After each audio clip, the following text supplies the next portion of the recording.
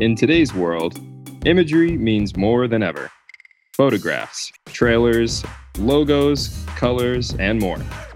In a society that is constantly competing for attention, one thing is known. To achieve the highest success, turn the most heads. Upcoming brands know this and have resorted to creative marketing, often utilizing social media to relate to a different audience. In a divisive climate, brands are often expected to speak out against injustices as a way to prove their integrity to the masses.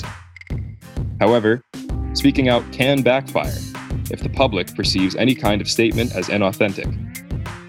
This concept of brand activism is a new one, and the psychological effects as well as the potential for gain and loss is relatively unknown. What we do know is that brands are expected to interact with their customer base with more frequency and involvement than ever before. As media has evolved, that involvement has taken many different forms. An important aspect to brands is product placement. Product placement is the insertion of brands in television, music videos, and movies, like a prominent shot of a Coke can in your favorite TV show or the primary use of only Jeep vehicles in a movie. Product placement is supposed to be a subliminal and indirect way of advertising a product or brand. Brands pay thousands to even hundreds of thousands of dollars to have a product placed in a set. For me, one of the most memorable product placement moments is Reese's Pieces in E.T. This clearly worked for Hershey, as the brand saw a 65% jump in profits after the premiere of E.T. However, there are some people who believe that product placement leaves a negative response on the brand. Viewers who are just trying to watch their favorite TV show or are really invested in a movie may get annoyed or feel disrupted. This may cause audiences to have the reverse effect and have adverse feelings towards the product. However, most of the time, the brand insertion is probably ignored if not liked. A common thread among some successful businesses is their ability to connect and relate to their customers. Many brands look to create what is known as brand tribalism. No, not tribalism in the sense of warfare with wooden spears, but in the sense of having a strong-rooted love for something.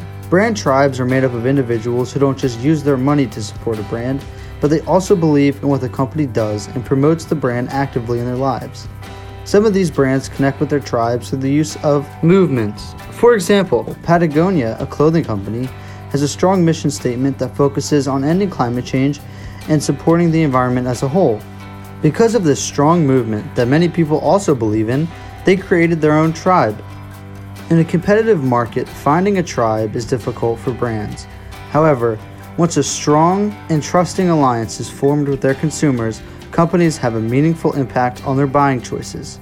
This can be an integral part of a company's content strategy. One of the other key factors of building a brand is their content strategy and content marketing. Their content strategy will help align the company's goals with the audience's expectations through their online content. After learning how to operate around their audience, the company will then attempt to build. Within content marketing, their company should involve brands that tell stories to attract more customers. This involves needing to have a certain way of creating important content to retain a targeted audience in order to bring in consumer engagement. Engagement begins the minute a potential client sees your business on social media or hears about it through others. The company's success in staying connected with its audience will then create relationships which lead to loyalty from your clients.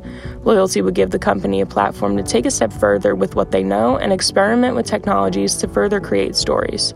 The users will reach out and spread the word about the company brand through social media and other activities, which will lure in more clients and secure more deals. Reporting from the January 2020 edition of Network Security and the Checkpoint Research Institute comes TikTok Dangers, a briefing on growing distrust of the global social media platform. The US government declared TikTok a national data security risk, and the military banned the app on service members' phones.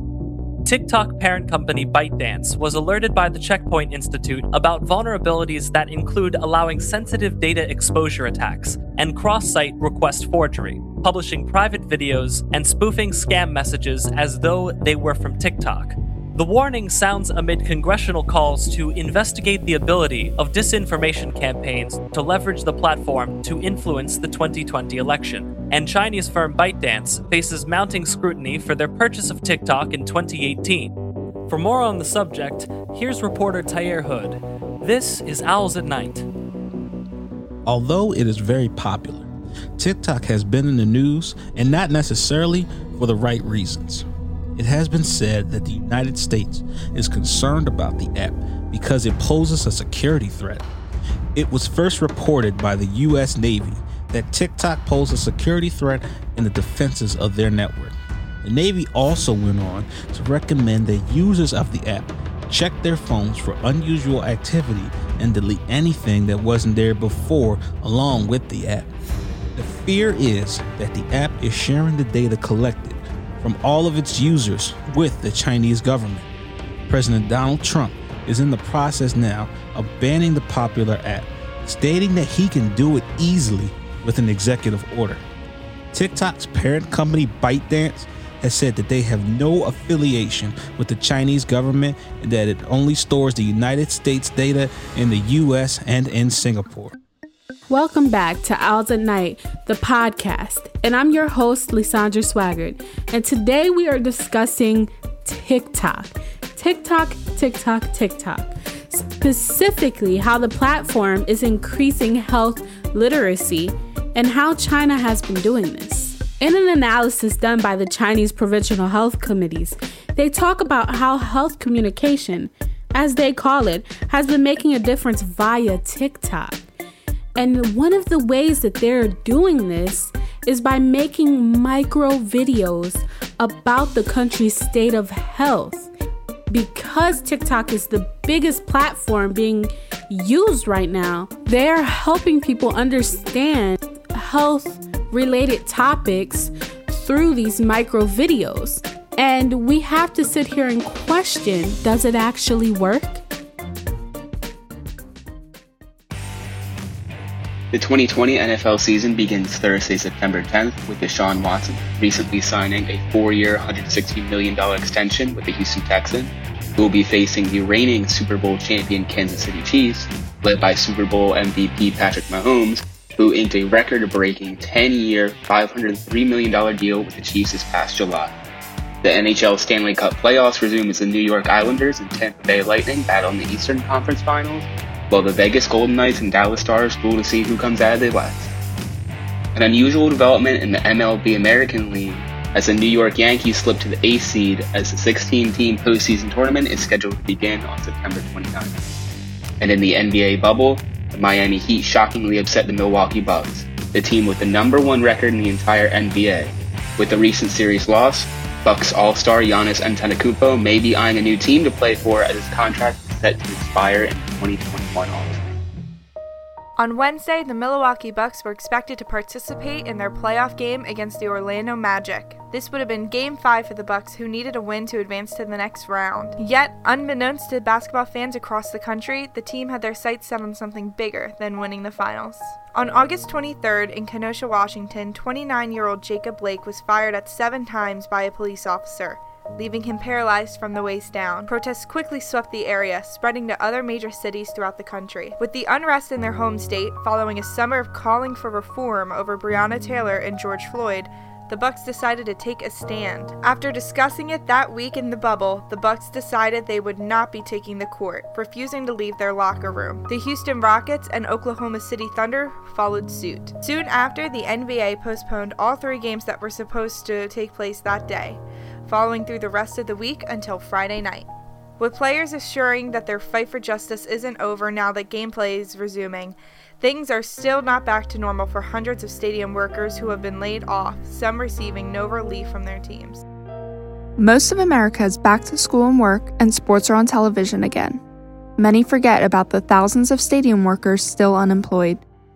With all stadiums empty of fans amid the COVID-19 pandemic, stadium employees are facing an indefinite layoff and are unsure of what's to come. Some stadiums are providing relief. Unfortunately, not all employees are eligible. As millions have come to find out, unemployment is still not enough to cover the basic necessities like groceries, rent, and bills. Marvin Spratley, a grill cook from Philadelphia, was already struggling to provide for himself and his 3 kids. Being unemployed has now left him extremely stressed, knowing his benefits won't be enough to take care of his family. The Los Angeles Times reported on this situation in March, stating that employees at the Honda Center were paid for the 8 events that were supposed to be held that month. Hopefully, teams and employees have found a way to continue to provide for these workers during these hard times. Stadium workers are not alone in their struggle. Many college towns have found themselves in a similar struggle to make up for the loss of sports spectators. What happens when sports leave campus? On many college campuses across the country, sports teams are in limbo or outright suspended. In major college towns, the absence of sports, football in particular, is piling onto their already crumbling local economies. In towns like State College, Pennsylvania, local businesses rely heavily on the tourism created by sporting events. Although Penn State is allowing student athletes to play football, fans, both students and tourists, will no longer be allowed to attend. With this lack of attendance, even more businesses in the area may see their sales dwindle, staff sizes reduce, or worst case scenario, their doors close for good. In a quote to CBS News from State College's mayor, Ronald Filippelli, the estimated economic hit to this borough may be in the 7 figures. Many college towns are in crisis mode. With campuses now reclosing going strictly to online schooling, one can only imagine how much more economic loss is to come. Just before the pandemic, Philly's restaurant scene was seeing many exciting new additions. I looked at a few establishments featured in a 2019 restaurant review to see how they have now been affected by COVID-19. First is a South Philly bistro called Rouge. In 2019, they temporarily closed for renovations to their indoor dining room. Now that dining room is closed once again, but they are fortunately still in operation, offering outdoor dining and takeout. Another highlight is a beer bar in West Philly called Hops. They first opened in April of 2019 and quickly became a hotspot for neighborhood lounging. Due to the pandemic, Hops has been forced to remain completely closed since March. As COVID-19 restrictions continue to lift, hopefully we'll see more of these local gems back in the limelight and better than ever. In the meantime, let's go even more local to Temple University's dining halls. A common misconception is that foodborne illnesses are usually associated with negative health outcomes such as morbidity and loss of productivity. To address this, authors Newman, Leon, Reboelido, and Scanlon argue in their peer-reviewed article that socioeconomic status, or SES for short, should be considered when food is produced and sold at a consumer level. Thus, Temple University, where many students of different socioeconomic backgrounds are present, should properly equip their students with both knowledge and the proper treatment when curating meals for their students. Moving forward, I hope we can both learn from our mistakes in the past, as well as create better dining experiences for all students, so that we can no longer facilitate these bad food stories in the cafeteria. One way to potentially get rid of these bad food stories is by choosing to cook at home as well.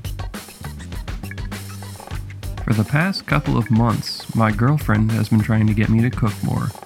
I think that a lot of it probably has to do with the fact that we go out to eat a lot less often right now. But she has also been seeing a lot of short recipe videos on Instagram and YouTube. In fact, a 2013 study found that people are becoming far more interested in what they eat, and since they're seeing more things about food on social media, are more likely to try and find out how to prepare their own foods. This is especially true for healthier options in the era of highly specialized diets. Personally, I've been trying to cook more vegetarian meals. Cooking is a great way to cut down on your meat consumption if you're trying to do that, which my girlfriend has been interested in for a while. Veggie fried rice is our latest go-to, which was influenced by a video clip of a chef making it pretty poorly. Seeing a professional mess up makes cooking feel much more approachable for the average person. For all of the home cooks out there, I'm sure we're all aware that a passion for food brings the issue of weight gain, especially over quarantine. The internet is filled with people singing praises about different dieting techniques, such as the popular keto diet. Keto is a low-carb diet which replaces carbs with fats. This puts the body into a state called ketosis, allowing you to burn more fat. The crazy part about this diet to me is that along with avoiding sugars and grains, you're also supposed to avoid fruits and vegetables. So essentially, all you're supposed to eat is meat, eggs, dairy products, fats, and oils. This sounds traditionally unhealthy. So does the keto diet even work? Well, the answer is apparently not. There are various studies, such as one from Wielkie University in Poland, that show that keto is not an effective dieting strategy for losing weight and reducing body fat. If a diet sounds too good to be true, it probably is. Take what you see online with a grain of salt and just eat what is healthy and appropriate for you. Welcome to the Temple Video Game Podcast, the first of its kind. Today we'll be talking about a range of video game topics, as the title would suggest. Sit tight, stay tuned, and enjoy. In the video game industry, nostalgia is one of the most powerful and popular tools used by developers to sell their games to specific audiences. We see nostalgia used as a marketing tactic in many different genres of media. But in the case of video games, it can be argued that games trigger nostalgic feelings even more than your favorite childhood toys or movies, especially because we invest more emotions in playing them. Games involve intense feelings of competitiveness, frustration, joy, and pride. In an article titled, "Why Old School is Cool," media scholar Sean Fenty argues that video games are places. They are states of being, and because they are stored, unchanging data, they tease with the hope for a possibility of return, if only we can gain access to them. In other words, returning to these nostalgic video game landscapes might help people feel less anxious about aging or growing older. No matter how well made the game really was, it is more about returning to the feelings you get from playing the game. And although nostalgia allows game developers to rely on the past for sales and audience building, the modern video game industry is anything but dated. When I was a kid, we would sit there and we would play video games. Now, I walk in my house and my younger brothers are watching other people play video games over the internet. It's absurd to me, but people are getting money to do it. Post Malone, the superstar, just invested in an esports team from Texas. Offset of the Migos put money into FaZe Clan. Jack in the Box is sponsoring gaming leagues, for Christ's sakes. Jack in the Box. There's real investments, real money in this esports thing. Kids are mesmerized by it. Twitch is practically throwing money at these people just to play Minecraft for 2 hours a week. Stadiums are packed out worldwide to watch 25-year-olds play Mortal Kombat. And these people become millionaires, literally millionaires, after one tournament. I mean, this is seen as a real sport, a real way to make a living. And that's a great thing, even if I don't understand it. VR, or virtual reality, is a subgenre of gaming that is allowing developers to innovate the video game industry. In A Glance into the Future, the author goes over how humans have an inherent urge to immerse themselves into a fictional reality, much like the VR experience. Modern technology, like the internet and multi-touch technology, have evolved around the same time as VR. VR has been around since the 1990s, but because of the complex nature of the technology, most advances haven't occurred until today. Companies now are integrating AI into their games. These AI systems are allowing players to compete with virtual opponents that are able to learn the player's gaming tactics. With advancements like this, VR is only continuing to advance, and by the time the technology is more widely used, it will truly be something special.